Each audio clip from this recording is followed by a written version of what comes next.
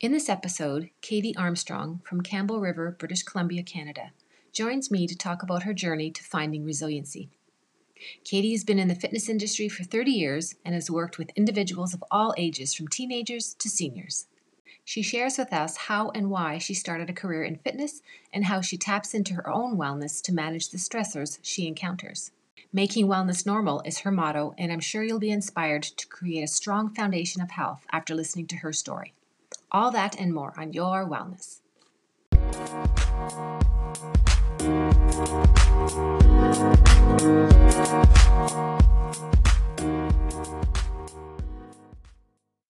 Hi, and welcome to Your Wellness. Today's episode, we're going to be talking all about wellness and health and fitness and hope. And I want to introduce you to Katie Armstrong, who comes to us from Campbell River, BC. Katie is an entrepreneur, she's a coach, she's a mentor, and she's on a mission to promote and make wellness normal. And she's going to explain what that all means. So welcome to the show, Katie. Thank you for having me, Lisa. I am so excited to be here today. Now, Katie comes to us with a ton of experience, a ton of enthusiasm, and a wonderful, resilient story. So, Katie, you are a fitness guru. You are all about being healthy and promoting health and supporting others in their journeys. Let's go back to where that passion started. What fueled that fire? How far do you want to go back? Sure. 6 months in, my dad passed away. This month actually is his 30th anniversary of his death on May 26th. And on May 26th, I lost my dad.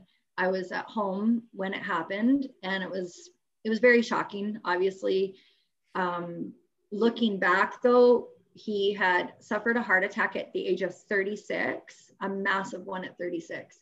He had another one at 46, and he passed away at 56. At that time, I took some time off of teaching aerobics because I was 19 and I was angry at the world. I was just sad. All I could think about was heart attacks, and I didn't really have the resilience in me. I was 19 years old. I didn't have the capacity to teach. So I took about 6 months off from teaching and went back at it. And I don't want to say that's when I got super passionate about it, but I got a little bit more curious about my family history. And I continued to teach. I then got into some bodybuilding and experienced that whole part of life. And it was when I had my first son, already now owned a gym for about 3-4 years. And I was in a situation where I'm self-employed, own a gym, no mat leave, and now my mom has had a heart attack. I was back at work pretty quickly after I had Jack, about 4 days after, and I was able to bring him to work with me. And that's when I realized I have a baby, I have a business, and I have now a sick mom. And those situations with your parents, did that scare you into maybe a family history or what's possible if you don't take care of your health? Or was this just a big surprise all around? It made me look back and see how their life was, how they were living, and how I perhaps wanted to change things for myself. And it started with myself, like changing the way I'm living and my health. And at the time, again, I had my gym, and I worked closely with clients at the gym. And I really I've never stopped wanting to help other people live differently, including my mom. She got a little bit healthier, and then she got sick as well. I had 3 children, and it was when Casper was about 2 years old, my youngest. So I have Jack is my oldest, and then Danica and Casper. And when Casper was about 2, I separated from their dad, and I left the gym. So I no longer had the gym. And at that time, I didn't know what I was going to do. And I opened another business, another wellness business. And it was a business where I brought fitness to people. So I traveled within my community. I lived in a small community. I now live in Campbell River, but I actually have only lived here 2 years. And I lived in Thompson, Manitoba, Your viewers can look it up on a map. It's very northern community, and it's a community that has everything you would ever want. It's just very far from a big major center. So I lived in this community, and I created another business. So I did personal training. I did speaking gigs to companies that wanted my energy and knowledge. I then started seniors fitness programs for our community. And that's when things kind of took off in really wanting to normalize wellness for all ages. Now, your story has a lot of zigzags and pivots and successes and challenges. I want to really focus now on you and your resilience and your innate ability to find the good and finding gratefulness and finding purpose in your life. So maybe we can fast forward a little bit to where you developed that resiliency. Like, did you know you had it? Did you even know it was a thing? And yet you really, really needed it to raise your 3 children alone and then support yourself and kind of explore that part of your life. Let's fast forward maybe to when I moved out west, because that's kind of it was a big move. What brought me out west, I was married and my husband had a job that was here in Campbell River. And I had that career back home. During all my years, Lisa, I really valued good books, podcasts, YouTube videos, quotes. I even have tattoos on my body that remind me of good messages. I wear bracelets. I've always felt that what you surround yourself with, you become, whether it be people or my resiliency, I didn't know was such a thing until I started reading more about it. This is just who I am. I've always kind of I'm very faith-based. I'm very hopeful. And so I'll go at things and I'll envision it being okay. I use gratitude like it's my job. And I've used gratitude journaling for decades. I can say that because I have decades of journals. I really have put a focus on looking for the good in my days. Motivation is something that I don't always have in this line of work, right? In wellness, in fitness, and in eating the maybe healthier food choices. But habits and routines and rituals are things that I've had a good grasp on for a while. And when I'm going through a turbulent time, a challenging time, those habits, those routines, those rituals are kind of like my best friend. Like they're the things that are with me no matter what. And the beauty of that for your listeners is they're yours. When you build those habits for yourself, journaling, drinking the water, eating those healthier foods, having those thoughts, like when you create that for yourself, it's there for you to tap into when you need it most. Ironically, just this week, I needed them. And I was feeling low. I just had real life moment and I wasn't feeling great. And so a few of the things I did, reach out to some friends that I know I can talk to and be real with. And I also listened to music that lifted my heart and my soul. It's not always a serious book that I got to read. Sometimes I just need a good song and move my body. I've recently started dancing, which has just been fun for me, a nice outlet. And so those are the tools, I guess, that I've used. I do have a very strong resilience to me. It's funny, I was just looking, I have AirPods in front of me. They were a gift from a really good friend and mentor of mine. And she had them personalized with the word resilient on them. Prominent word in my last 6 months or so that's got me through a really challenging time.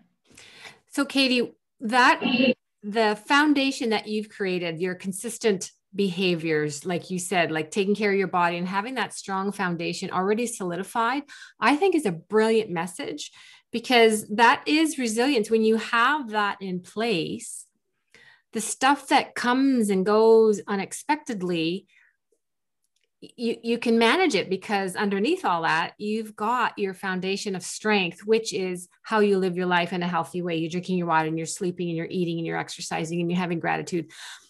Because a lot of people struggle and break, and they wonder, how would someone like you manage all the challenges that you've faced and come out daily, weekly with gratitude? And I'm hearing this from you, maybe for the first time in a different way, that we need to really secure that foundation of that strength of how we take care of our body, so that we can be resilient, and all that other stuff that happens we're going to be able to figure it out. I'm hoping our listeners really are hearing that from you, and how that is resilience, and that is necessary. I've worked with thousands and thousands of people over the years, whether in person, I've taught group fitness, I've done one-on-one, again, all ages. I've trained young hockey players right up to my oldest clients back home. I was teaching fitness classes 3 times a week in personal care homes. Through it all, it doesn't change a lot. The way I would train an 18-year-old, of course, the workout's different than the way I train a 90-year-old or an 80-year-old. But basically, we need to start to do the thing.